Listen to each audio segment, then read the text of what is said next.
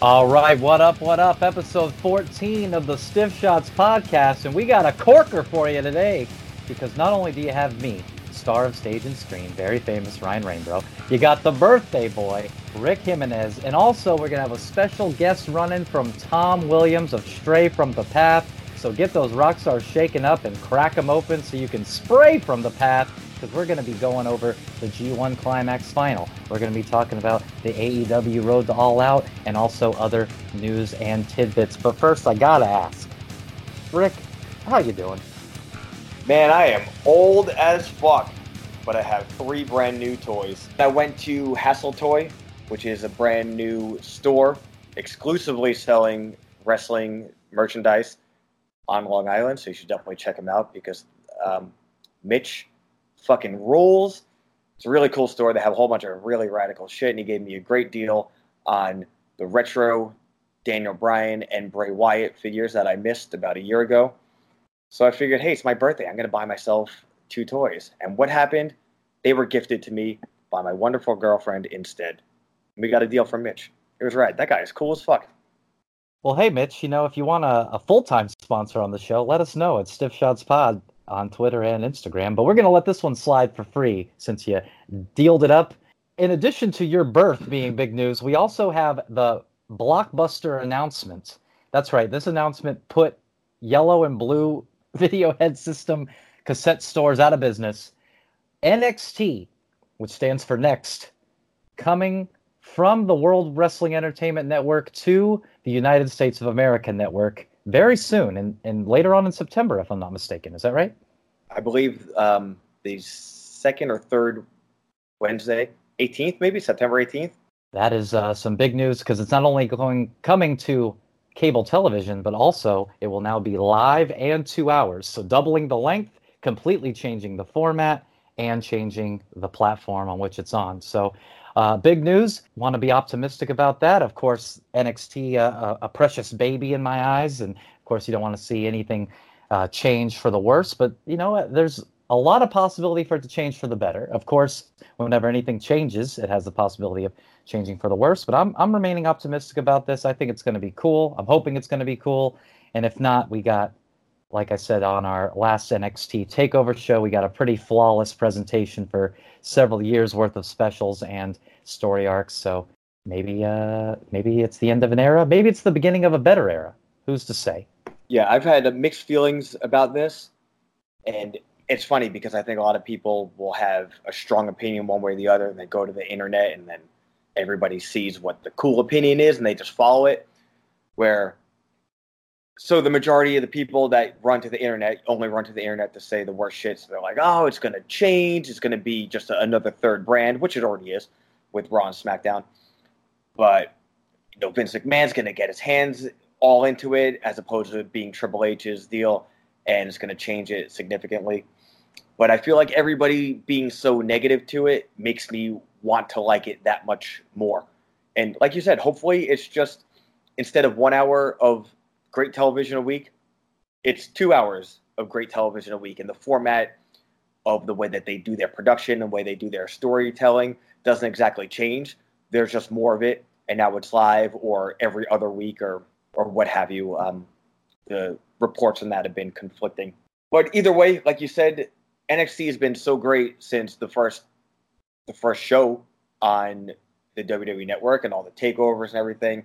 So even if it does go downhill, we have 7 years to look back on. 7 years is longer than Nitro was on the air. And Nitro was the biggest thing in the entire world for quite a while, but only had a couple of actual years of greatness. And look at all the lasting impact that has had. But I think one of the main things, the reason why I wanted to talk about this is, of course, everybody's running and saying, oh, NXT is just going to USA to counter-program AEW. And they even pushed to have it premiere an entire month before AEW and all this stuff. As if NXT hasn't been on the network every Wednesday for, 6-7 years now. And NXT is so big now. Like, we spoke about this heavily on the 205 Live episode. Although NXT is supposed to be the developmental, NXT has been essentially a third brand legitimately for for quite a while. And if USA is losing SmackDown to Fox and they still want to have that 2 hours of programming, it is perfectly natural for them to want to have NXT and for WWE to move it from exclusive to the network to being on network television. To me, like you said, it's a perfect evolution of it. Hopefully it stays as great as it's been. But I'm all for it. And I think the same people complaining about it, counter programming AEW, are usually the same people that harp about how the Attitude Era was so much better. It's like, oh, so you love the Attitude Era, but you don't like head-to-head competing fucking wrestling? It's only going to make everybody that much better. AEW won't be able to rest on their laurels as being the internet darling promotion, and everyone's going to watch it just because if you like wrestling, you're on the internet, you're supposed to watch it. Like, they have to actually compete for wrestling eyes. And NXT has to do the same thing.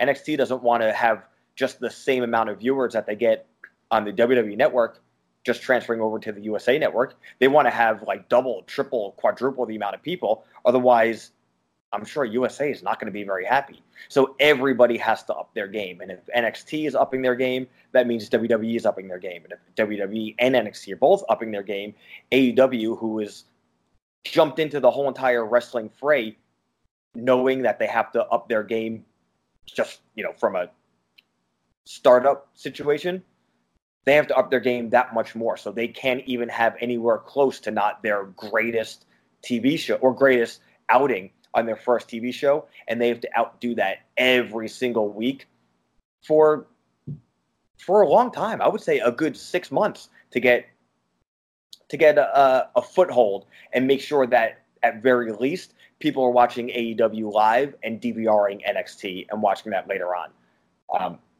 So when you think about it from that point of view, it's all excellent news from a wrestling fan standpoint. If anyone's complaining about it, man, you're just looking for fucking bullshit to complain about. Now we get 2 hours of our favorite television show of wrestling to counter produce a 2 hour show that we've never seen before, but everybody's like chomping at the bit to see. I think it's going to be rad. I'm looking really forward to it. Like you said, especially if they don't really change much of their approach, but I'm sure some of that's going to change also. Last I read was the show is still going to be filmed at Full Sail. No, I definitely think it's cool. And the idea of counter programming is, you kind of alluded to it, is really dead at this point in the sense that you just DVR the other thing. It's not like in the 90s where you had to pick which one to watch because your VCR wouldn't record one while you were watching the other or whatever. You can watch both. You just watch one first, or you can do the really cool thing and flip back and forth between the channels. But if you want to watch one of these shows or both of these shows, you can and will. Also, the idea that AEW hasn't been taking shots at WWE since before they even existed is lunacy. So it's funny to be upset if that isn't or rather if that is exactly what they're trying to do. If they are trying to counter program them, why wouldn't they? They've been getting shit talked for the last 6-8 months. Do something about it and shut them up. So everybody wins, like you said, in the sense of the wrestling fan. The wrestling companies win because they have motivation to be better and do more and be exciting. And we get even more NXT. And 2 hours is a perfect length of time. I mean, I love the 1 hour NXT show, but 2 hours I'm not upset about. It always feels like that's kind of been the best length for a wrestling program, especially with how much talent they have on NXT now. As much as I love the 1 hour format, you can still get even more people on the show without it being overly saturated. So I think it's only got promising anticipations from me. Of course, things can always not go the way that you want them to, but until that happens, I'm going to try to remain optimistic about it. So that is NXT. Now we move on to their pseudo competition, and I say pseudo in the sense of it just doesn't exist yet. AEW with 2 new episodes of The Road to All Out, 2 of the weirder ones, if we're being honest, and we are. That's all we do here is tell the truth and speak the honesty. But the first one is really weird because it's about the best friends, and I guess maybe it's supposed to be like deliberately weird, but it doesn't really.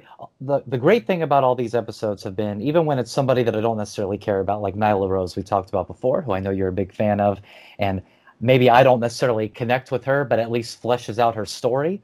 This episode about the best friends makes me even less interested in them, and it almost seems like they're not interested in being on the show either. It was very strange to me. Did you get that same vibe, or do you think that's just the gimmick or their character, or what was the deal with this? Whether it's their gimmick or their character, I did actually feel you worded it perfectly. It seems like they don't really give a shit about anything that. And I like Trent Beretta, but like I said, I don't know if it's part of his character. It seems like he's just very apathetic. The most charisma he showed is when they showed the outtake of like, hey, did you always want to be a wrestler? He says yes, and he laughs and he falls over. Chuck Thomas, Mr. Taylor, I don't know, man. Guy's not funny. I think he thinks he's funny. He's not in shape. I don't give a shit about this. The way that they're trying to be funny, talking about the Dark Order. The Dark Order sucks. I think they could have come up with better jokes to make. Uninteresting. I care about this angle even less than I ever before. So, fuck all these guys. Yeah, it was definitely just kind of put me off even more about it. Made me not even think that I should. Made me think that they don't think I should care about them, which is a weird approach, I thought. I already don't really like them. Don't like Chuck Taylor. Like you said, he's out of shape. He made a funny tweet to Daniel Bryan once about how that the Indies are in such bad shape that he's a big star in them. So I thought that was cool. Trent Beretta, I like him enough, but this made me feel like I shouldn't. And then, like you said, the Dark Order are kind of a layup to make jokes about, and they couldn't really execute them. So it's kind of weird. We see Alex Alvarez, I believe is his name, the announcer guy from the first the Double or Nothing pay-per-view. Oh, Marvez. Alex Marvez, I'm sorry. Alex Marvez, we see speak a little bit about the upcoming All Out pay-per-view as well. His ears just sticking 8 inches away from his head in this control room looking green screen. And this guy just doesn't do anything for me. I don't understand his role that they think he's executing, but seems like a nice enough guy, so good for him. But hey, guys, if you want to hire me instead, I'm offer only. And he's swinging it to a promo in the ring at a live event by Hangman Page. Thought it was cool. Definitely puts over his character more. So if you're already into what he does, like I know you, Rick, are, then you're going to be even more into it. Well, here's what's cool about that. First off, we spoke about Horseface Harold, so I like that. The thing that I really like, which I hope is going to dissipate, but in the build-up to AEW's first show, I like that they're doing run-ins and matches and promos for AEW in other independent promotions. I think that's a really not just like cool and innovative idea. It's very smart for them. So they go to these indie promotions and make everybody think we're just indie guys also. Like we're one of you guys. Now watch us on the big stage. And then all those, indie for life, WWE is the worst. All those people are going to flock to, major $1 trillion corporation TNT and watch AEW thinking that they're just indie guys, even though these guys are just as corporate as fucking Apple, which I'm fine with all of that. I think it's actually really smart. And I think from an optimistic point of view, I think it's really cool that now that, even though they're not major mainstream stars, Adam Page is a big name in wrestling and the Young Bucks are a big name in wrestling now. So they're going to these other promotions and, House of Glory. One of my friends works under House of Glory. So I think or trains under. It's cool going to those promotions and kind of giving those promotions the rub. Everybody helps each other in that way. I think once AEW is on major television and it's really its own thing, I don't think that they should stop helping these indie promotions. But I think the AEW guys need to come across as AEW exclusive. So it's a really big deal if they do something different. So like when a WWE guy goes and does an Evolve show, it's a huge deal as opposed to, oh yeah, they're on WWE, but they take their own bookings all the time. I think AEW needs to follow that mold a little bit more also to solidify from a casual point of view that they're actually major superstars and not just indie guys that wind up on a television show sometimes. The flip side of that, the negatives that I found no positives in, is Kenny Omega trying to convince me that he's going to fight another man with any sort of passion. Yeah, I think I was close to saying, oh, this isn't even like a terrible promo that he's doing. And then I realized, well, First off, it's all edited together, which is fine. It is goddamn television, so edit the fuck out of it, make it sound good and look good, and well, it can only look so good with that motherfucker on the screen. But there's like scoring music behind them, and even though that might not like, oh, who gives a shit? There's a little bit of music behind them. That little bit mixed with the editing audio and the editing video, you're essentially putting together like a movie scene. So he sounds like, oh, Kenny Omega's doing a good promo. We all know he's not actually doing a promo. He's delivering a fucking script, and it's being edited like a movie.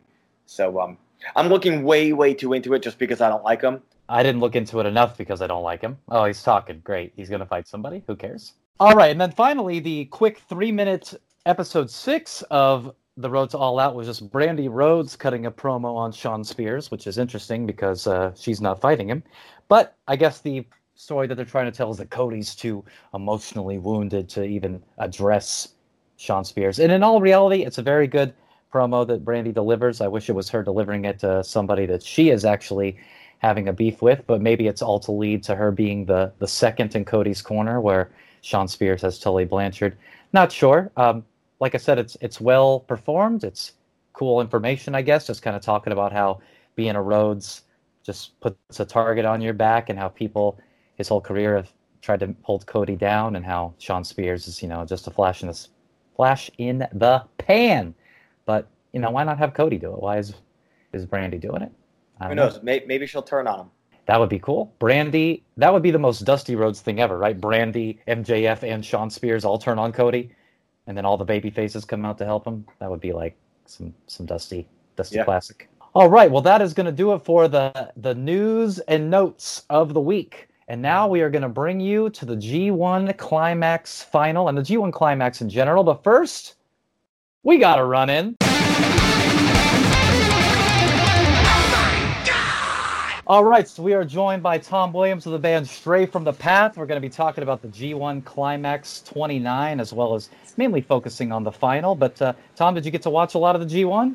I got to watch all of the G1 matches. I barely watched any of like the 6-man tag stuff that happens before the G1 stuff, with the exception of the final, because I, kind of got spoiled about the big return or whatever. So I made sure I watched that. But yeah, I watched a good amount of it. Very cool. Well, yeah, I know that Rick didn't get to watch a lot of it, just sheer time constraints, but I know that we all watched the final. I was just going to ask you before we got into the final night, what were some of the matches of the other nights that were some of your favorites, and who are some people that you kind of turned around on throughout the tournament? Because I know there's a few combatants that you maybe at the beginning I was not so high on, and then by the end of it I loved, or vice versa. I thought that I liked them, and then after seeing them do 9 matches in a row, I was kind of over it.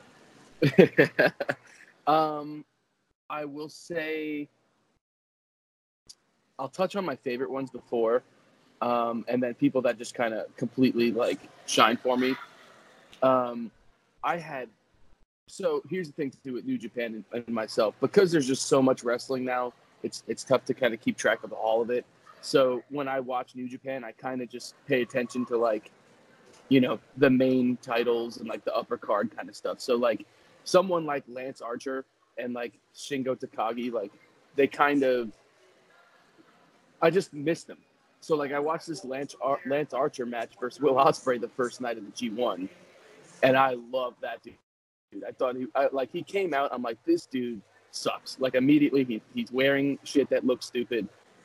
He just looks like a jobber, like WWE guy. So I was like, this guy. I just wasn't into it. And I was like, he's facing Will Ospreay, so maybe it'll be cool. And the match was sick. And throughout the tournament, like that was one guy that kind of stood out to me. And I mean, I loved Jon Moxley a lot. And I liked Dean Ambrose a lot up until he won the title at Money in the Bank. Like that was one of my favorite cash-ins. And, I liked the Shield a lot. Like it was cool. But then his title reign to like him leaving, I was just over it. And, a lot of him, like his running and hitting the ropes and like his move set, and like even like the stuff he was doing as a WWE champion with like the sandwich that he brought to the ring one day, where I was like, this is crazy, right? So I was just kind of like over it, but I was very obviously like a lot of people was very excited to see what he actually had because I never watched John Moxley matches before Dean Ambrose. So to me, like it's Dean Ambrose and that's the start. So I mean, his matches with Juice were so good, both of them. I think probably my favorite, maybe the 1A or 1B of the entire G1 was him versus Ishii. And so he was great. But like you said, like how after you watch like a million matches of him, and then I started seeing like his Yano match and stuff, like it cooled off a little bit. And then from someone that I started the tournament like kind of over, and then towards the end of it, I thought was amazing, was Jay White. Yeah, Jay White definitely playing the role of the ultimate heel throughout this whole tournament to a T. But the show actually opens with the Clark Connors and Carl Fredericks being showcased, two of the young lions from the LA dojo, versus Ren Narita and Yota Tsuji. What do you guys think of Connors and Fredericks? Yeah, I saw them at the Rev Pro thing during the WrestleMania weekend. No idea who they were at all. And then they came out, I can't remember who they fought, but the place went nuts for these guys. It's nice that Revelation Records has a wrestling promotion now. I went to Rev HQ yesterday, and it was like they haven't updated the site in 20 years. Was Dan Tur there selling False Silent CDs? I did type False Silent into the search to see what was going on, though. And that is actually true. Recently, I have a friend that got rid of all of his CDs, and he asked me if I wanted them because he knows that I'm the only moron still keeping compact discs. And he lives in Atlanta. I live in South Carolina. And it just became really difficult to schedule a time to go pick them up because he was like, I'm not shipping these CDs. And it just kept on happening where I couldn't go get them. So I have a friend that was actually in Atlanta not long ago. And I was like, hey, man, while you're in town, can you go ahead and grab this box of CDs for me? My friend's been holding on to me. He's about to give them to Goodwill. And he's like, yeah, no problem. So then he sends me this picture. It was not a box of CDs. It was 7 moving boxes of CDs, like 2,000 discs. And I've just been going through them. And the collection is very eclectic, to say the least. But it's got some really cool stuff in there. And I've just been kind of whittling my way through it. I feel like I live in the Rev HQ of 1997, except instead of False Silent and what was that, man? One Step, the first step? Instead of that, it's Machine Head and Korn. So then I open up the 6th box out of 7, and on the top of the box is a large, like, not velvet, but like this pseudo velvet lining, and I remove the velvet, and it is an urn of The Undertaker. Ern Anderson was in the box. All right, so the first match with main roster talent and also G1 Climax competitors on this G1 Finals show is the team of Taguchi Japan, represented by Jeff Cobb and Jushin Thunder Liger, and Tiger Mask 4, who is not in Taguchi Japan, but he's part of the team. Facing Suzuki-gun, Lance Archer, who we mentioned earlier, Taichi, and Kanemaru. Now, before we go any further, I know, Tom, that you didn't necessarily watch this match, but Jeff Cobb, you've watched throughout the tournament. Jeff Cobb is definitely one of my least favorite wrestlers in the world. I really dislike. I hate the whole trope of, well, I'm a fat guy who moves like a regular sized guy, and True. And I don't like his face. You didn't think I could moonsault standing up? I get that. So that being said, I get dude, that he's good. I get that he's good. I'm not ignorant to his skill. It's almost like he's like the Rush of wrestlers for me. I get that he's talented. I just don't care. You know? I get that. I definitely hate that shtick of just like, oh, I bet you didn't think this was coming. I get that. But, I mean, the dude looks like a, like, inflated pool float. And he does move around so good. And, I know it's just, like, kind of, like, playing into your opinion there, but I mean, I just love his finishing move. I just love his athletic stuff, and I don't know. But I do feel like, at least for me, like the first time I heard about him was when he won the Battle of Los Angeles like a year or two ago, and it was like, oh, Jeff Cobb wins, and because I think it was against Brody King, and I thought Brody was going to win that, so I may be wrong there, but anyway, so I heard that he won. I was like, who the hell is this Jeff Cobb dude? And then from there, I found him out. I don't know. I just think he's good, but to me, he's still just kind of finding his way. You know what I mean? Like, I feel like he had a really good G1. It wasn't like unbelievable, but it was like a good showing. I don't know about least favorite of all time. I mean, I do get it, but it's just like, I don't know. I think his finishing move is cool. I think he looks like, even though you're saying he's like kind of like a big fat guy, but I don't know if he's fat. He just looks crazy. I don't know how to describe it, but I think he's awesome. Let me assure you that he is fat. But the funny thing about him and Ricochet for me is I was a huge Lucha Underground fan, and in Lucha Underground, he was Matanza, Ricochet was Prince Puma. I loved both of them. They both had masks on, and they never spoke. Then they both removed their masks, started speaking words, and I can't stand either one of them. So it's very interesting dynamic for me. So like you talked about his finishing move, it looks way more brutal to me when he's wearing a Cabal mask and like a Slipknot Iowa era jumpsuit than when he's wearing a wrestling singlet with Spanx trying to hide that gut. But guy's cool. For sure. I see. I never watched Lucha Underground to that extent where I'm just like I had no idea he was even in there till the second. You know what I mean? Like, and honestly, if he looks like he's in Slipknot 1999, awesome. I definitely like that better. You know, but I don't know. I'm just still kind of getting used to him. But from what I've seen, I definitely think he's good. Yo, there is nothing about Jeff Cobb that I don't like. Oh God. So I'm going into the first day of G1 knowing that you hate him, and I'm watching it was him and Narita versus Umino and Ishii. And I'm thinking, I don't know what it is about him that Ryan doesn't like. And that match, to me, built a ton of intrigue between Cobb's match with Ishii. But I like Cobb.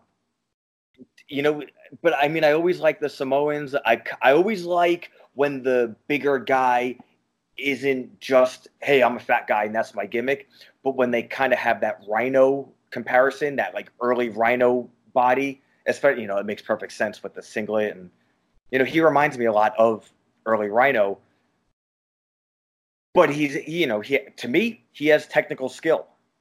So, you know, there's nothing about him that I don't like.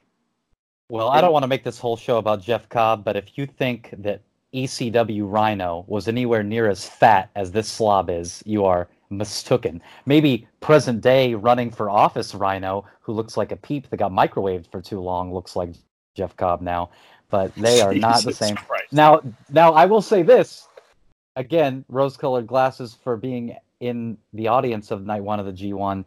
His tag match with Narita and Ishii, and then the following match with Ishii, because I love Ishii, the Stone Pitbull, I did enjoy. And it's not that he just doesn't do things that I can't enjoy, just in general. And a big part of it is just the acclaim he gets. I'm sure if nobody liked him and he was the exact same wrestler, then I wouldn't even think twice about him. But the fact that he gets so much hype, you know what? It's just that I'm jealous because I also want to be fat and liked by people, but instead I'm thin and gorgeous and no one likes me. So, hey man, even if you just don't like him just because you don't feel like liking him, I get that, man. You know, fuck Amazon. Yeah. But so when Archer's team's coming out, that fucking pop punk / garbage metalcore mix of entrance music. So same thing. Archer in this tournament really turned me around. That Ospreay match I loved, and I was like, dude, Archer looks like a fucking monster here, and he performs like a monster. And you know, I also like Ospreay, so you know, I'm like, this is great. And then that fucking music, I was like, come on, man, why are you ruining this for me? But so that aside, Jushin Liger has had the same entrance music for fucking ever. So a couple of days ago, prior to watching this, 2 days in a row, his music comes on shuffle in the van. And every single time it comes on shuffle, it starts, I'm like, what the fuck is this? And I was like, oh, this is Liger's music. And then it gets to the fucking chorus where it's Jushin Liger. Dude, that music is fucking hilarious. And it rocks. But aside from that, who from the 90s has the same entrance music their entire career? Can you think of anybody? Well, I was actually thinking about the other day how Shawn Michaels still comes out to the, sexy boy from the 90s, but I get what you're saying. Or is Undertaker's like updated? Oh, dude, he's gone back and forth, but last I checked, I had 37 different versions of Undertaker entrance theme. So that's probably like 15 different versions of the regular bell tolling shit. Yeah, plus Limp Bizkit, which I completely forgot about. Yeah, the Limp Bizkit, the Kid Rock versions, the Dead Man Walking. But Shawn Michaels had a few, and then since he started singing his own Sexy Boy, he's had that, and he's had the DX. But that's it. There's probably a very small amount of wrestlers from the 90s that have, had less than fucking 5 different themes, but let alone have stuck with majority just one the entire time. But I love that. Has Ric Flair ever come out to any other song besides the one he comes out to? So Flair had a different version in his first WWE run because they didn't own the actual Space Odyssey. Oh, true. Yeah. So. True. It's interesting that comes up because I was watching an old Flair match the other day. I don't remember what it was from. It came on randomly, but it was I think it might have been a 2006 match or maybe a 2004 match, and they had him using the 91, 92 Flair music, which I thought was odd because once WCW closed, he came to WWE. It was his traditional NWA WCW music, only with the woo in the beginning, which isn't in the original WCW version. But Flair, aside from any Horseman incarnation, just Ric Flair, as far as I know, has only had and Evolution too. Yeah, he's had all the Horseman different versions. He had the Evolution theme, but aside from that, yeah. Yeah, he also had a different theme in TNA, and his WWE theme song has had a couple different versions. I know that we recently watched SummerSlam 2002, and the version he comes out is slightly different. I'm not saying that's what it was. That's what we were watching that, and it's the 91, 92 version of his entrance. So I wasn't watching in 2002, so I don't know if he actually came out to his proper music or the old WWE music. So I almost assumed that the SummerSlam 2002 that's on the network is the commercial release of SummerSlam 2002.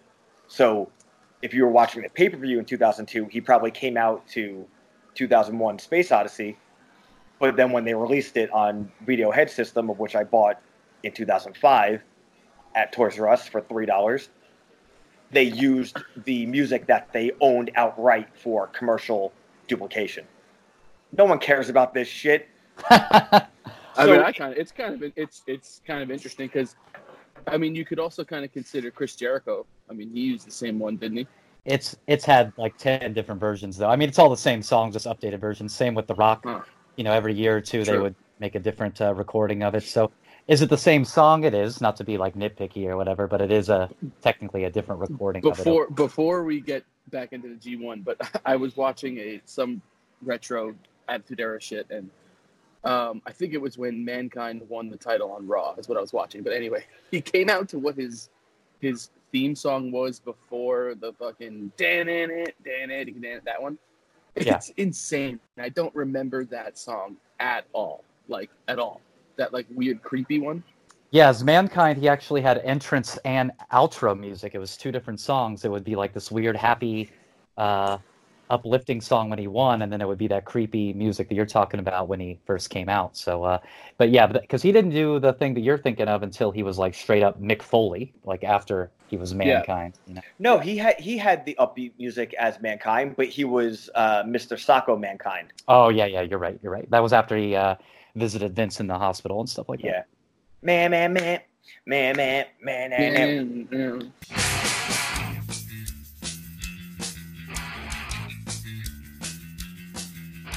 So the next match is going to be Chaos, which is Sho and Yo and Will Ospreay versus members of the Bullet Club, Chase Owens, Bone Soldier, and the Tokyo Pimp Takahashi. This is a match for sure between 6 people. You can't argue that. I do like Show and Yo. I like them more as a tag team than as individual competitors, but they are a tag team in this match, so that's cool. Tom, you kind of alluded to earlier that Chase Owens is not in your top 50 wrestlers of all time. Oh, do you want to talk about worst wrestler of all time? Like, this guy fucking stinks. Like, I do not get it. And he's in, like I get, like, the Bullet Club maybe at this point in time isn't the hottest thing in wrestling anymore, but, like, how the fuck is this guy even in the Bullet Club? Like, I get it, he's the guy that eats the pins. Like, I get it, sure. But he sucks. He looks like shit. Like, the guy looks like he works at, like, a video game store. And I'm just like, I just don't get it. Dude, a couple of years ago, I took a handful of Wii games that I didn't use and brought them to Chase Owens, and I was looking to, like, oh, well, maybe I'll have enough money to get a fucking cheese hamburger or something else that I would actually eat. And those motherfuckers are like, oh, well, here's 50 cents. Yo, Chase Owens should have a match with Chuck Taylor, and that match should be on the edge of a flat earth. I really do think that it comes down to his ring gear. Like, his ring gear looks so backyard wrestling with just a Bullet Club logo. He just looks stupid. Like, it's not that he's, like, a bad wrestler. Like, I mean, I don't think he's a great wrestler, but he's fine. But it's like, he just does not look like this guy was in a match with Will Ospreay, Show and Yo. It's like, and Ishimori, who looks like a statue. Like, the guy looks amazing. And it's Chase Owens. Like, I don't know. Can't do it. This is what I have in my notes about Owens. Owens is grosser than ever. Yeah, he looks terrible. And like you said, he's next to Ishimori, who probably has one of the best bodies in the whole company. Pause. And then also you got Tokyo Pimp, who's just cool as hell. Man, so Show rocks. Peter rocks. Show is so good. Ospreay's Stormbreaker looked better than ever. This was a fun match. Nice and quick. Yeah, I do like that most of these matches leading up to the final were very brief in the sense that they got in what they needed to do and got out. The same can be said about the next match, which is Juice and Hanari versus Moxley and Shota. Really kind of just for the record, this is when I started watching the show from this match. Okay, cool. So you have some more insight into these matches. Now, this match is cool because it does a couple things that prove me right. It it shows the rivalry between Juice and Moxley, which I really love, and that it's not over because they still kind of have that U.S. title situation. Although Juice has been the U.S. champion a couple times now, I don't necessarily need him to recapture it, but I do like the idea of him kind of proving that he can be better than Moxley. It shows if you watch the rest of the show, especially if you watch the rest of the show, because people are really murdering each other from this match on. The Moxley's offense, whereas it's better than it's ever been, is just not as hard-hitting as the rest of this New Japan roster. Maybe not as hard-hitting as Shota, who, of course, has probably been raised to be the strongest of styles since birth with his little baby red shoes. But I did like that this match continued that rivalry, and it was quick and kind of just got to the point of, kind of setting up that third match, that rubber match, so to speak, with I wonder Moxley. if, well, first of all, to touch on Juice, I thought Juice before the G1 was the biggest dork of all time. Like, I hated the fucking Uncle Sam shtick he did with the dreads and I was like, this guy absolutely sucks. Now, going into this, and then he had the match with Moxley, which I thought was awesome. He lost the hair. He lost all the ridiculous stuff. Like, he just became kind of darker almost, and which to me is more I like. So this tournament also made Juice to me in a lot of ways, because that's another thing is I was kind of hoping Moxley would be like the placeholder for like someone bigger, to put over someone else. Like, to give it right back to Juice is just like, it's like whatever, but now you're kind of starting to see a different side of Juice that makes it a little bit more exciting. I also think that Moxley calls Shota, he calls him Shooter, which is the best thing of all time, better than Okada. It's just the greatest thing of ever. And I think that dude is going to be sick. I think at one point, didn't he like make fun of Juice and said he belongs in like jazzercise class or something like that. Yeah, man, that is some reference. I mean, like most people, I feel like aren't even gonna get that. It's so dated. No. It was kind of a weird joke. I don't know if I think it's great because it sucks, or if I think like, oh, you're better than this, man. I thought it was amazing because it was like there's probably like 600 people that know what jazzercise is that are watching this, and like, and we're two of them. Yeah, we're definitely two of them. Well, Ryan, you definitely know jazzercise. Oh, listen, I'm a student of the game, all right? But so he just said that joke, and I thought that was great. So I don't know. I like that Moxley started to get a little bit more comfortable. I wonder if also his offense kind of, like, I don't think it fell off as dramatically as maybe you're mentioning, but I wonder if he was just tired because, like, I don't think he's ever wrestled anything like the G1 before, you know? Oh, I don't think it fell off. I just think in comparison to other people, it's just not. Like he might not have it or something? Yeah. Gotcha. And maybe that'll just come over time. But no, I don't think that he showed less of a good showing on this match than he did the rest of it. And if anything, if that was the case, if he started off stronger and got weaker, I would love that because that's selling the grueling nature of the G1. So True. No, I'm still higher on him than I've ever been. So I hate to sound like I'm downing him, but I just think that, you know, like when I saw that first Juice Moxley match, I was like, man, this guy is brutal. But then when I see, you know, Takagi fighting anybody and that tricep meat obliterates someone's face, I'm like, oh man, maybe Moxley needs to just practice punching people for real. All I know is that he was doing that thing, the two moves in WWE that made me hate his guts was he did this thing where he would get like Irish whipped and like he would act like he's falling out of the ring, but he'd grab the top two ropes and kind of come back in and do a lariat. I hated that. And then he would do this thing where he'd get someone in the corner and he'd clothesline him, and then he runs and he like pushes off of the second turnbuckle and then does it again. But like he's running so slow, it like just looks like crap. And I was just like so over Ambrose. So it's like the fact that this entire tournament has been, it just shows you that what he's capable of, and the more he's going to be wrestling with people with work rates like, you know, Ishii and stuff like that, and Omega or whatever, like it's just going to get better in my opinion. So maybe he can't keep up with them now, but I think it's that, you know, it's apparent that he can, like he at least has the ability to. Yeah, and he looks great. His body, you know, as far as it looks like a complete transformation, he's much more muscular. I'm with you. I used to really hate that he would do the ricochet or whatever, lariat, whatever he called it. And then also he would do like I guess kind of like a suicide dive between the ropes that looked like he was just kind of like lightly pushing people. Mm-hmm. Oh. More or less got rid of that. And then that standing elbow drop. All three of those always looked just like garbage, but he's gotten rid of those. The elbow drop.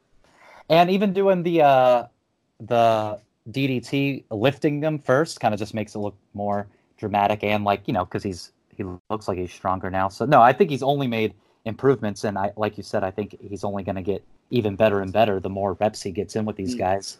And that's definitely a good take on that too, because like even like his double arm DDT and calling it dirty deeds, and then it's like, oh god, and then now it's like he still does that.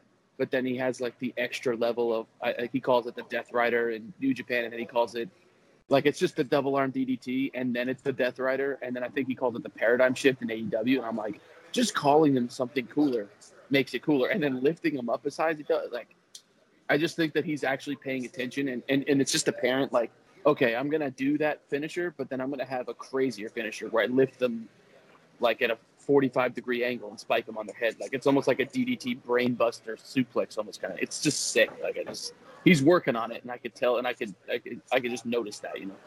All right, so that takes us to the next match, which is almost all of Taguchi Japan. We got the coach Taguchi himself, Makabe, Hanma, and Toru Yano with Goto facing Los Ingobernables de Japón of Bushi, Evil, Sonata, Takagi, and Naito. The whole gang's here. And this is a fun little match, again, just to kind of get everybody excited that they have everybody on the show.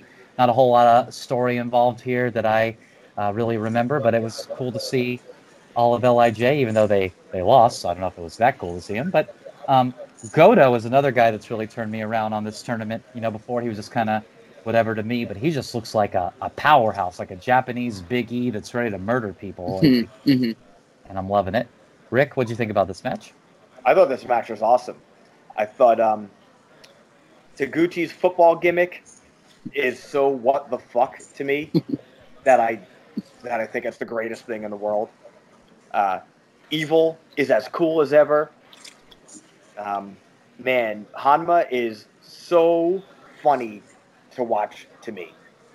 Like, just everything about him is hilarious, but in a good way. I'm not laughing at him, but I sure am laughing. I enjoy it. But Evil and Sonata have sick double teams.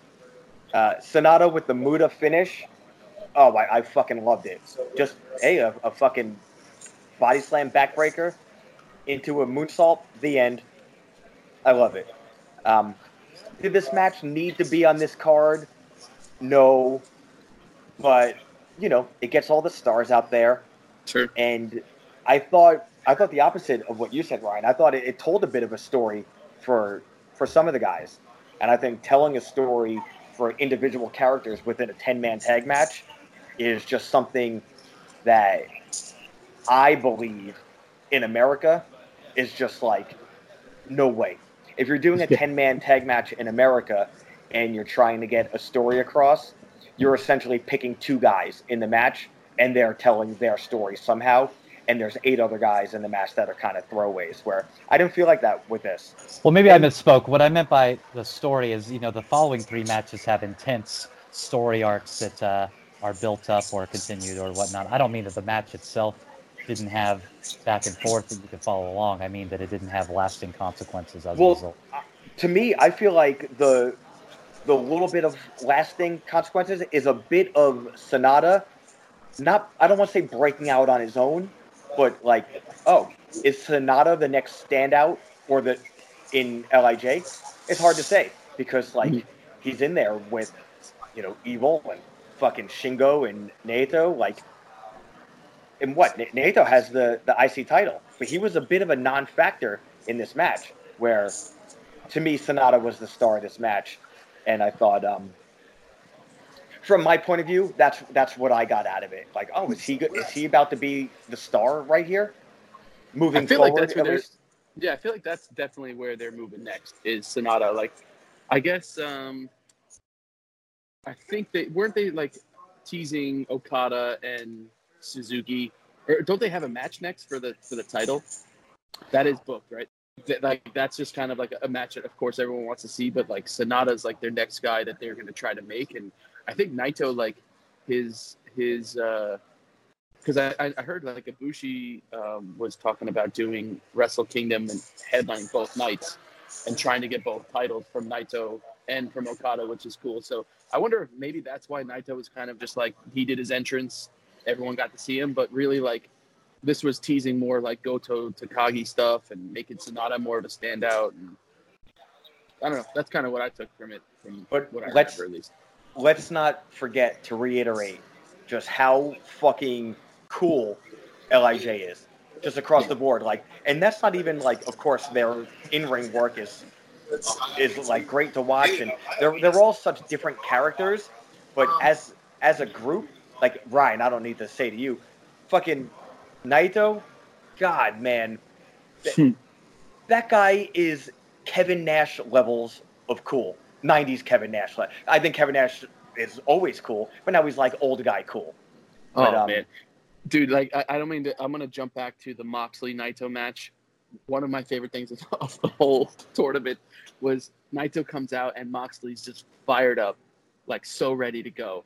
And then he's wearing his fucking white suit and he's in the ring and he's taking it off so slow. And at one point, Moxley's like looking at it and then Naito stops undressing and he just looks at him. He just goes like, relax.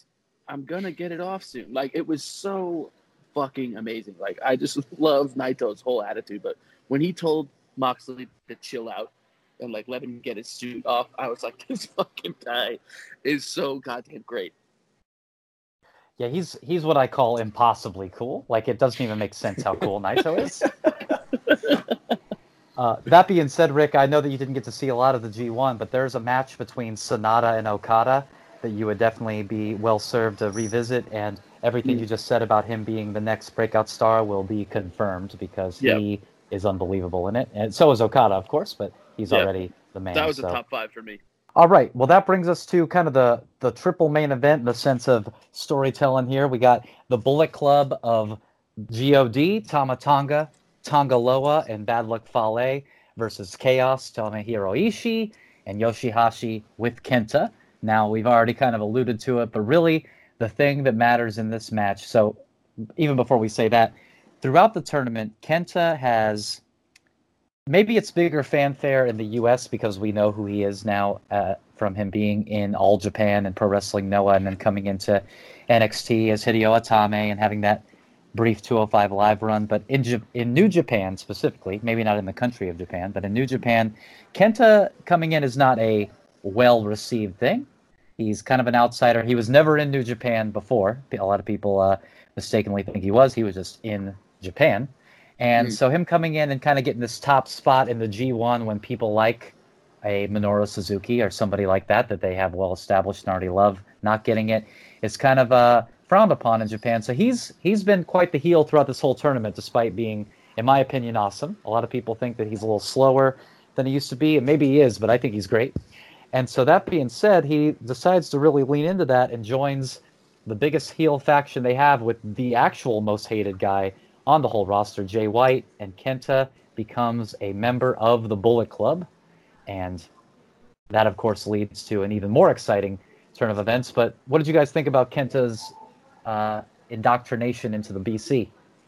So I want to give like a different outlook because the thing is, my knowledge of Shibata started with his injury and like finding out this dude has almost died by doing the fucking headbutt stuff. And so like that's like when I started finding out about this dude. So I don't know the most about him. I do understand that he's like one of the most prolific New Japan wrestlers maybe ever, right? So I wanted to say that. And then going back to Kenta, I thought Hideo Itami was dog shit. And I thought Kenta coming in, I was like, okay, this could be cool. Then he did his matches, and I'm just like, man, you're like on pace with like Toru Yano. Like, I just don't give a shit. Like, I want to care, but I just don't care. And then like even like Shibata bringing him out for like, and then him, announcing he's going to be in the G1 and whatnot. Like, I thought that was cool because I could at least respect that Shibata is that big figure, kind of putting him over or whatnot. So I wanted to like it, and I just kind of didn't. So to me, him doing this and like screwing over like Ishii too, which is he's one of my favorite. So he like screws over Ishii, leaves him at the dead, which is going to make Kenta more hated. Then Shibata comes out, and like this is from someone who doesn't know the history of Shibata as the hardcore fan does, and he just fucks over Shibata. Shibata coming back, like I could feel how important that was without having to know. Like him coming back there and doing that, which I know he's not officially back or he might never be back, but him doing moves for the first time, like it was just like I could tell it was important, and I was excited for something that I shouldn't have cared about because I just am not like emotionally invested in it. But that was sick. And then it was like, then you have Kenta, which he was like sitting on his stomach or whatever when Shibata was like all laid out, and then he's just like doing the too sweet thing and saying he's in Bullet Club now. It's like it made me hate Kenta and now like him for hating him, if that makes sense. And also helped hate the rest of the Bullet Club, which I kind of didn't really care with the exception of Jay White. Like they just seemed like, guys that thought they were cool when they really weren't. But I do like Tama Tonga, and I think that like Kenta now is a hated guy for shitting on someone like Shibata.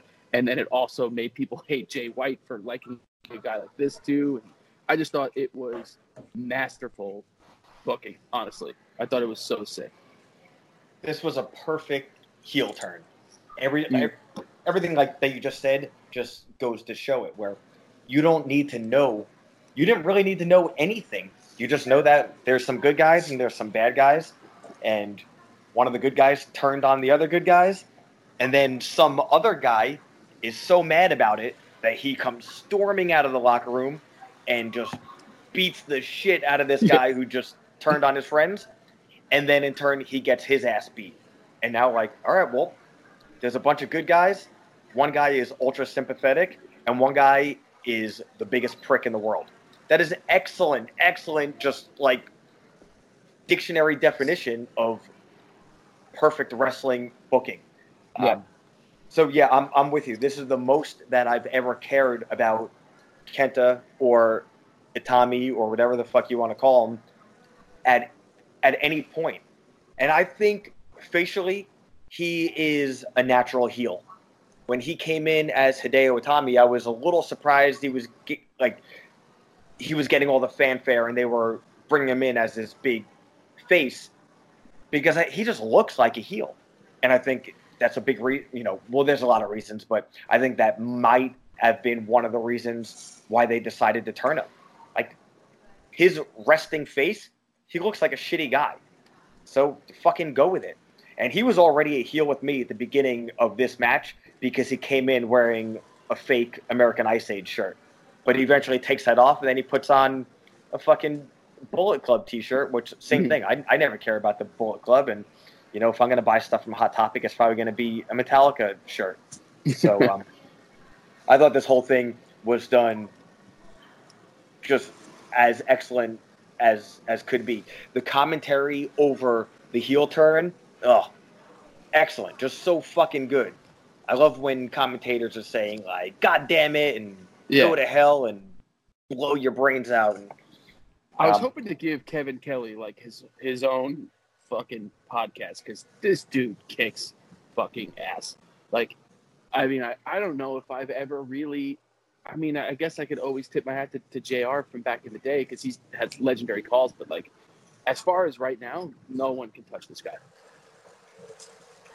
I agree. The English commentary team for New Japan that they have right now with Kevin Kelly and Rocky Romero, and then sometimes they have Don Callis, I think is just the best team in announcing right now, and I really love it. And I love how, I don't know if you noticed this, Tom, I know Ricky didn't get to see a lot of it, but the even cooler part about the Shibata thing, even for you not really knowing a lot about him, is pretty much in every Kenta match, they bring up the point whenever he does those drop kicks. They're like, Shibata is kind of who gave him these drop kicks, and there's matches where Shibata's even out there watching him wrestle. And then to see Shibata murder him with that same drop kick that they, for 4 weeks, have been telling us Kenta got from this man, and just how insanely, not just beautiful, but just like devastating it looked.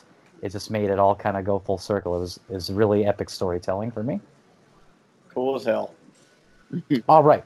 Well, that brings us to the penultimate match of Suzuki-gun Minoru Suzuki and Zack Sabre Jr. versus the gods Tanahashi and Okada. And this sets up what you mentioned earlier, Tom, as far as Suzuki versus Okada in the UK at the Royal Quest for the New Japan IWGP Heavyweight Championship, because Suzuki, his whole thing, this whole tournament has been, he's pissed that he didn't get even a spot in the tournament, and then he pins Okada in this match and is like, you just got pinned by a guy who wasn't even good enough to be in your 20-person or whatever person tournament, 20-person tournament. I'll let that out later and make it sound like I know how many people are in. I love that, though, where he was just like, I wasn't even in the tournament. I just pinned the champion. He pinned him clean, right, with just the pile driver, right? Yeah, the God-style pile driver pins him, no funny business. 1, 2, 3, and that sets up that match for Suzuki versus Okada in the UK, which is really cool. I mean, it's a match that's happened many times in the past just because they're both kind of seasoned vets at this point, but really cool to happen outside of Japan, really cool to happen for the title. Sabre being kind of his right-hand man, doing it in his home where he is also the British heavyweight champion.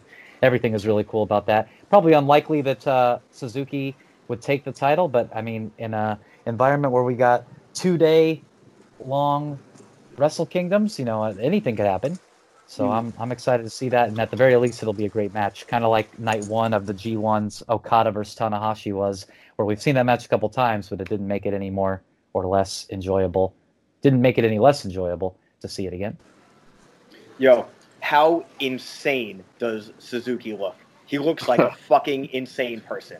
Yeah, it looks like a Bond. Yeah. Having Suzuki beat Okada clean in this manner is so simple and a trillion times more effective. It's just, like I said, sometimes I don't understand how WWE is missing the mark when New Japan is so, to a certain extent, just boiled down modern professional wrestling. I don't want to say no frills because that, the whole point of professional wrestling is frills, but stories being told in the ring with a promo here and there, but being that there's not promos constantly, every promo is so important, and I don't want to say it doesn't matter if it's delivered well or not, but it's so important because this entire show, there was 2 promos in the ring the entire time. So both those promos are, like, for the most part, pretty fucking memorable. And for a young kid who hasn't lived through decades of wrestling and will actually go back and watch, for instance, this show 3 or 4 times before the next big New Japan show, it's the type of thing where they might memorize what the promos are. Like, I only bring that up because I used to do that. I knew every word to essentially every Ultimate Warrior promo throughout 1990 because there wasn't a trillion of them. And that's so lost nowadays in, I don't mean to keep singling out WWE, even AEW. And I love the AEW promos and the YouTube shows, but it's going to be hard to ever reference a specific promo because there's already so many of them where Suzuki's post-match promo could be a promo that's referenced for years. And, I don't speak Japanese, but it doesn't seem like it was a promo that was delivered perfectly, but it doesn't fucking matter. Exactly, yeah. Because the message is there. And the fact that he's speaking slowly and deliberately as Okada, the fucking world champion, is being helped back down the rampway.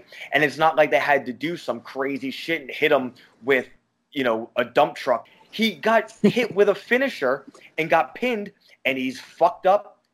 The end.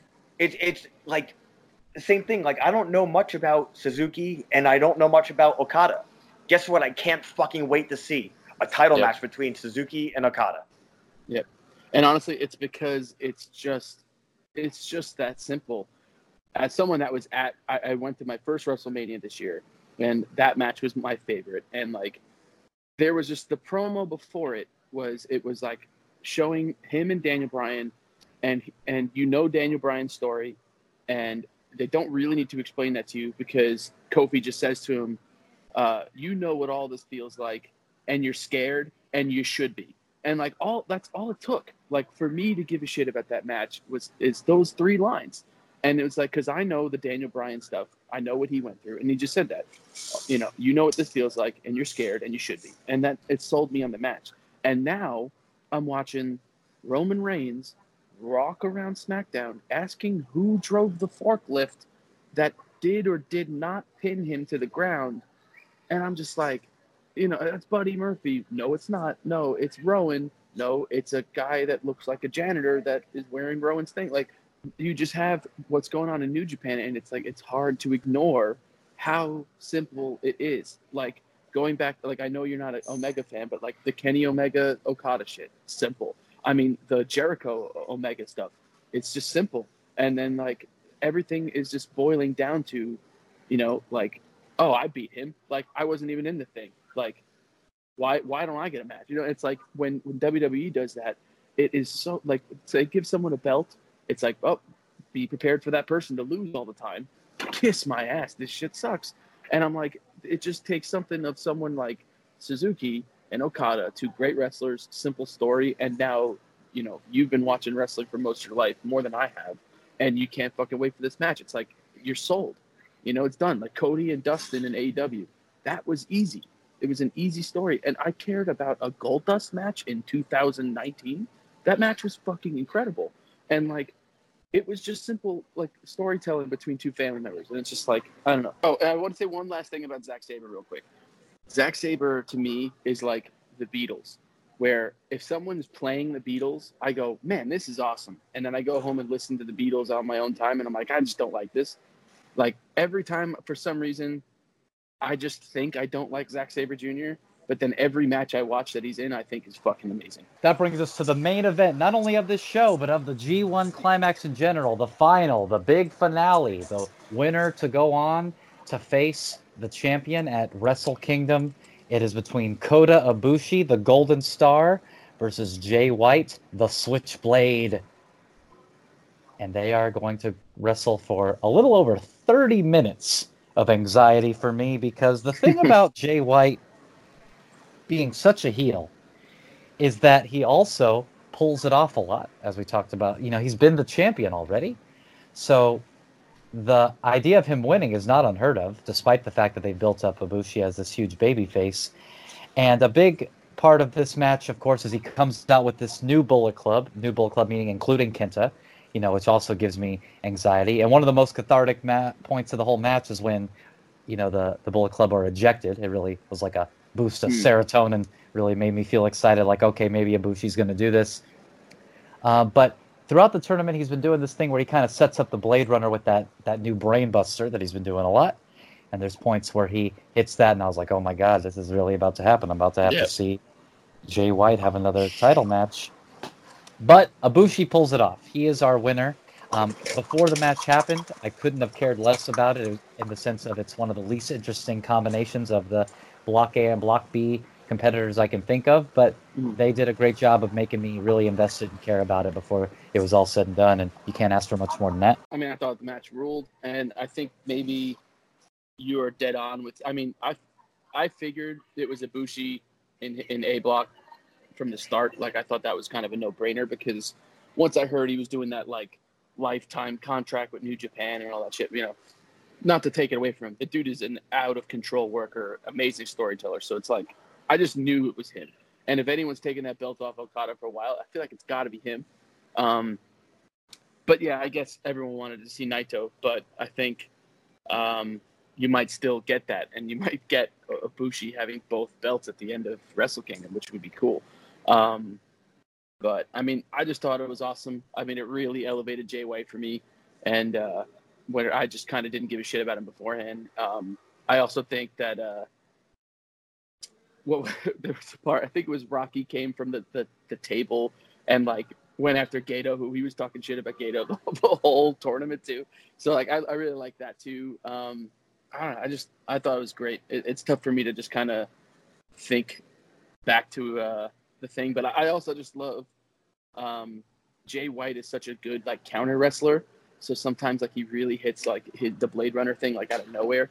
And I like that they had that Ibushi had to hit two of his finishers on Jay to get him down. So thought it was awesome. I thought it ruled. The moment of this match came down for me when Ibushi really flipped the switch and just decided like, oh yeah, I'm winning. And that came from two moments. One, that deadlift ass German suplex that he gave to White, but easily the moment of the match, in order, top three moments, Casey Kasem, we're counting them down. Number 3, Guido being ejected from the match.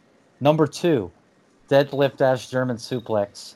And the number 1 moment of the match is Ibushi dropping Jay White with a slap to the face. Dude, Ibushi is like a fucking god. You know, he looks, physically, he's like the perfect human. The way he sells is not just, he's not just selling, and he's not just putting over whoever, you know, he's working with. Within the scope of wrestling, it looks so real. So I paid close attention to the whole match, but especially when White gives him the superplex, the way he sells the superplex was a little atypical of wrestling, but just perfectly atypical that it looks like he just got fucking dropped on his back from 10 feet in the sky, but he couldn't go running away.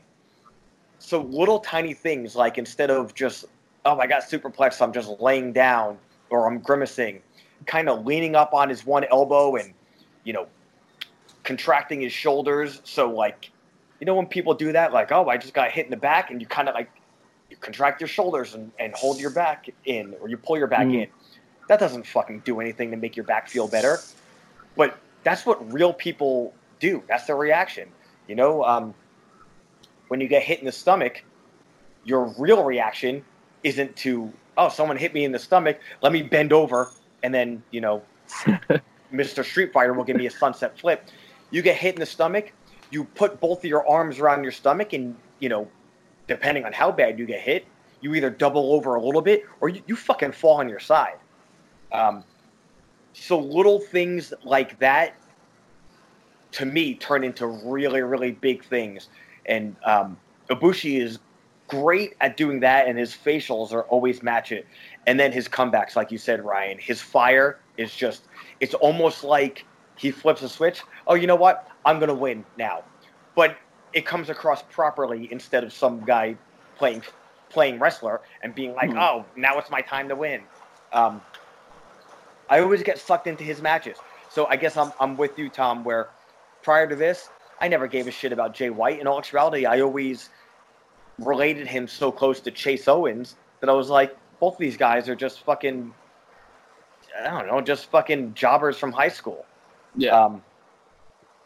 And then this whole tournament is like, oh, Jay White is a force. So I love that what White went 0-3 to start the tournament, and Ibushi went 0-2. And then coming back and being the finals, that's just fucking sick, man. So great, yeah. Absolutely fucking awesome. So, like you said, Ryan, the Bullet Club getting kicked out of the ringside in the beginning was just like, yeah, let's fucking go. Let's get down to business. And then Gato being kicked out was even more so. Dude, when he comes back and gets involved, and then he's hiding behind the ring post, it's like you said, it's that fucking, he's like Muttley on Laugh Olympics and all the Hanna-Barbera cartoons. You know, he's like the laughing dog. And who the fuck is his Dick Dastardly? Is that his friend? Yeah, I have a Burger King Kids Club toy of them if you want to play with them later. Did you just put that on the internet? Did I see you put that? I put it on the Information Superhighway, absolutely. Yeah. So, man, I just thought this was just a great, hard-hitting match. Like you said, that deadlift suplex from the second rope, get the fuck out of here, man. Yeah. That finish, normally I'm not a double finish for the pin guy. But this match, it was so special. It's the only singles match of 8 matches on a card. Plus, it's the main event of a grueling tournament. And it's, from my point of view, Ibushi's redemption story after losing the Intercontinental title. So, like we spoke about the tournament being so grueling and Ambrose fucking Moxley slowing down, and hopefully that's a sign of the tournament just wearing on them. So after the finish, both men, lifeless, face down on the mat as if they're Travis out of This Is Hell show. Although that would be 2 songs into it instead of it at the end. And they just fucking lay there because it was a month and a half of grueling physical and mental anguish. Man, I was just so sold on this entire thing. And, you know, when I love the traditional Japanese match fanfare, I just, at this point, could not be more sold on Ibushi. And, you know, now I'm all in for Jay White. So here's another thing that Ibushi did. It was like a comeback story for him, but it felt like that for Jay White too, and I think Ibushi can be credited for that. So I think at the end of the day, he wins, and he also elevates Jay White. And then when he goes and challenges, says that he wants the Intercontinental title and the heavyweight title at this at Wrestle Kingdom, which is 2 dates this year. He wants to headline both days for it. Like, that also puts him over more as like a fucking superhero goddess, you know, nut job or whatever the fuck you want to call him. And it also gives some sort of importance to the Intercontinental title that he still wants it back. Everything with that match was just fucking perfect. Like, there wasn't anything that I would change. And it's just crazy that, like, that kind of booking capability can even go down at this point. You know, when I'm just so used to the, like, you know, the clown stuff that's been happening. And not even just WWE, but, like, even sometimes, like, AEW stuff, like the librarian shit or whatever. I don't know. It's just cool to show like people like how simple it is. Now you keep on mentioning this 2-night Wrestle Kingdom for Ibushi to claim both titles, but as soon as that announcement was made, I saw it the other way around, that this is the opportunity for Naito, because he's kind of the one that originally said he wanted to be the first person to hold both titles. But you're saying like it's a done deal that Ibushi's the one that makes that happen. I Yeah, mean, you know what? I feel course, like I said that very accusatorily, and what I meant more so was I never even thought about it in the other direction.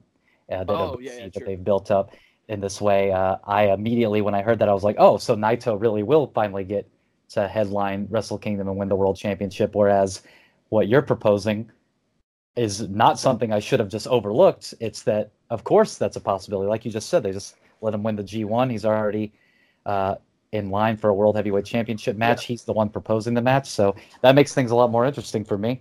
Exactly. It also makes like Naito more of a more heelish, with him just being like, oh, you think you're the fucking best because you won this shit? Like, then how about you fight me on Wrestle Kingdom on the second night? You know what I mean? Like him trying to take advantage of a beaten up Ibushi. You know what I mean? And maybe they do a title for title thing. I don't know. Like, but dude, Okada could win. Like, that's the thing. Is like, I don't even think that's a given. I mean, obviously, it's likely that they're not going to book Ibushi this great to just not have that payoff. But like, I mean, he might not even fight Okada. What if Okada loses it beforehand? You never know. Like, that's what's cool about New Japan. It's not just so, laid out in front of you, even when you think it is. And like again, and he's got to defend that title shot too.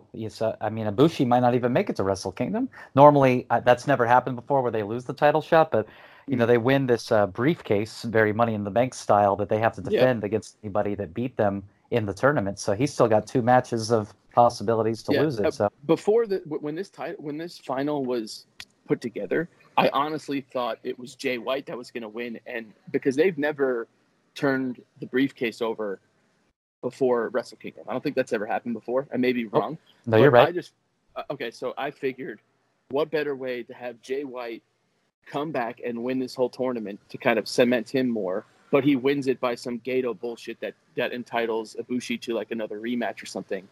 And then Ibushi gets it that way. So that's what I thought was going to happen, honestly. Again, and in my head, that's just like the easy go-to, because it's like, okay, eventually you're going to have to, give that briefcase up. Like, if you're going to keep defending it, eventually someone should lose it. And I thought, what better way than Jay White winning it and then him losing it. And then they could even start a feud where then Ibushi goes to win the title. And then whenever you revisit Jay White Ibushi a year and a half from now or 2 years from now, it has like a whole embedded storyline that makes it so more intriguing, So I don't know, but like, that's what I'm saying. It's like, we all think, like, in my head, I'm like, yeah, he could, Ibushi's gonna be the G1 winner, the 2 belts at the end of the Wrestle Kingdom. He could lose both of them. We don't fucking know. That's why, like, but everything has a plan. So it's like, whenever, even if they do something that makes you unhappy, like, there's some sort of plan. The booking always has some sort of purpose. Everything has a purpose.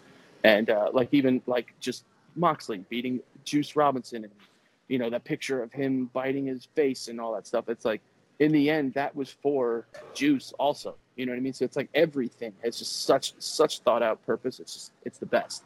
Yeah, to your point, I think the coolest part about New Japan, and also NXT shares this, is that there's so many possibilities, and even if the possibility that you want doesn't happen, you know that it's got a long-term plan that will pay off and be logical and rational. So that's very exciting, because you can't just immediately predict it, and regardless of what happens, you want to see what happens next, and I think that's all you can really ask for in a wrestling show. So it's awesome. Agreed. And honestly, like, I get laughed about this often, but NXT is probably my favorite wrestling of all of it. Like, I think it's also booked with purpose, like you just said. The matches are also like kind of a hybrid between, like the gimmicky stuff of WWE, which I still like the cage matches and the war games and ladder matches. I still like that stuff. So it has that with like the work rate of New Japan. And they also have like the simple stories. NXT is my favorite. So, and that is, I guess you could say, it's WWE, but I do consider it separate. But yeah, I think that's definitely a good point where you're saying that NXT does do that payoff stuff and has good story continuity and whatnot. I think Ryan and I might be kind of in the same boat with you, that NXT might be, all in all, our favorite. Yeah, NXT is by far my favorite wrestling show, and it's for this reason, in the sense that I trust it to, even if it does things that I don't, as a fan of a particular performer, like, I trust it that whatever it does is for a reason, and it always feels like the result of a competition versus a booking decision, and I really appreciate that. So, I can think of a couple examples we'll even take this Io thing. Io's my favorite wrestler. She didn't beat Shayna for the title, so in that moment, I'm like, oh, God, I'm so bummed out Io didn't win. But now, look, now she's this ruthless murder monster, and I'm psyched. So yeah, she's on top. She's on top without the title, which is very hard to do in WWE, in my opinion. Exactly. So they've built up that trust with the audience. At least me personally, it sounds like you guys too. Where when something happens, our first reaction isn't oh no, now what's going to happen? It's I wonder what's going to happen next. Well, Tom, man, we definitely appreciate you taking the time to join us and talk about half to mostly naked men wrestling each other in a 12x12 plywood. But any plugs you need to do? Anything Stray's up to that you want to talk about? Or new record coming out in November. We're touring all over. We're going to Japan in October. Then we do America, and then we do Europe and England. Then we do Australia, and then fucking a world tour. A world goddamn tour. Fucking rad. Yeah, but I appreciate you guys having me on, man. I had a great time. Hey, man. Okay, so real quick, this is how I met Tom. You were just coming to shows, and you were young. So, I wasn't even really old yet in 2002, but there's this kid, a little chubby kid with a big afro, and he'll hunt you down and just say nice things about your band. And, I have a band. So I remember I got a Stray from the Path demo, and I listened to it, and I'm like, man, I don't even know what the fuck is going on with this compact disc. So at that time, I'm booking a festival which has 1 trillion bands over 3 days, and I'm thinking, man, I'd like to put that kid Tom's band on this festival, but I mean, there's all these other bands, yada yada. So I get in touch with you. It was pretty not last minute, but pretty close to last minute. It's like, hey man, I have a spot on this. Can you guys play? So that was Walk Together, Rock Together Festival 2002, which I think you guys might have straight up opened the festival. Yeah, we did. You might have been the first band on Friday evening of a 3-day festival. Oh, no. We didn't. We opened Saturday. Because I remember Friday was like Become One and like Antarabe and like A Love for Enemies and stuff. But we opened the Saturday because I remember distinctly the Friday was like a 6 or 7 o'clock start time, and the Saturday was like a 1 o'clock start time. Okay. And I actually remember you never told me, you never really asked me to play the fest. I annoyed the shit out of you, never heard back. And then I saw you at a Subterfuge merch table in Eastport, DFW. And I went up to the merch table and I said, hey, Rick, did you ever think if we could play the show? And you pointed to the T-shirt where we were on it. And that's how I found out. And I can remember that like it was yesterday. It was so sick. It was like the best day of my life. In 2002, I had all the power. Man, talk about a band that legitimately started as just a couple of friends fucking around and learned their craft and evolved and stuck with it. And man, it's been almost 20 years we've been friends now, and everything you're doing, it's fucking cool, man. I'm happy to be friends with you all this time and have you in my life, and now we get to talk about naked men. I appreciate that a lot. I definitely owe a lot of where the band is now to you and your support for this band, and it's definitely a wild ride. And like a lot of Long Island for some reason doesn't like really acknowledge Stray that much. Like I'll even like, not that I give a shit, but I'll see things like, oh, Newsday.com top 10 Long Island bands, and then there'll be like bands I never heard of and like patent pending and shit, and it's like we're not even on it. I'm like, man, these people just forgot that we existed. So it's like, I appreciate that you were there for the entire ride of us like growing up in Long Island, and like you said, we're still here, and it's cool. And again, like this is definitely, we're in a spot that we wouldn't have been if we never got a chance early on and that's how I figured out how anything worked, was dealing with people like yourself. It all started when I pointed to a T-shirt. Well, Tom, next Literally. time we'll go over how me and you met and how I've contributed to your band. But in the meantime, Just quickly, I'd like to close it out and say that 1 month ago, I went to the app on my telephone called Discogs, and I bought Our Own Terms for $12. The very last goddamn thing, and then I'll stop talking, I promise you, is when we went to Japan for the first time in 2016, we did like a promoter-required meet and greet, and we literally all lined up, and people would go to each member, and our drummer at the time, right now, he's only been on our last record, so they'd have a stack of CDs. He would sign the first record, and then Craig would think that he's about to sign the other ones, and they'd go, no, you didn't play on this one. And then they'd go to Dragon Neck, and then he'd sign all the ones that he was on, and then they'd go to Drew, and they'd sign all the ones that he was on, and then they'd come to me, and I'd sign all of them. And then this guy, he had to be in his close to 50, had the Pride Records release, and he made me sign that, and I was like, this is ridiculous. Like, how do you have this adult man from Japan?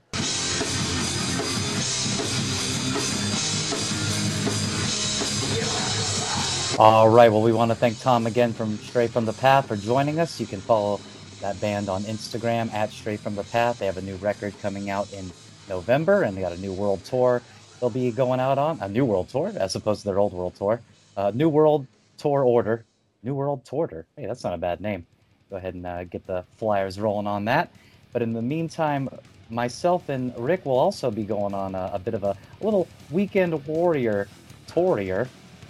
Rick's band This Is Hell is playing in Brooklyn, New York on Friday, August 23rd, which if you're listening to this the day that it comes out, it's right now, so you can probably still make it because nothing ever starts on time. And then when are the other shows for your current band, Extinction AD? So we'll be August 30th, we'll be in Wallingford, Connecticut at Cherry Street Station. August 31st, we'll be in Lancaster, Pennsylvania at the Chameleon Club.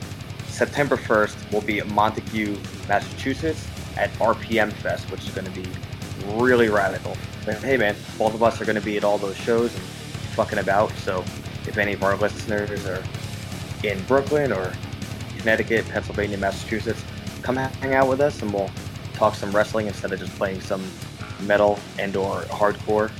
Maybe we'll take some videos and speak to some fools at the festival in Massachusetts. Oh, we'll definitely be speaking to fools. And we'll definitely be preaching the gospel of the only two things that I know to be true. And that is that Rockstar rules and Amazon Drools.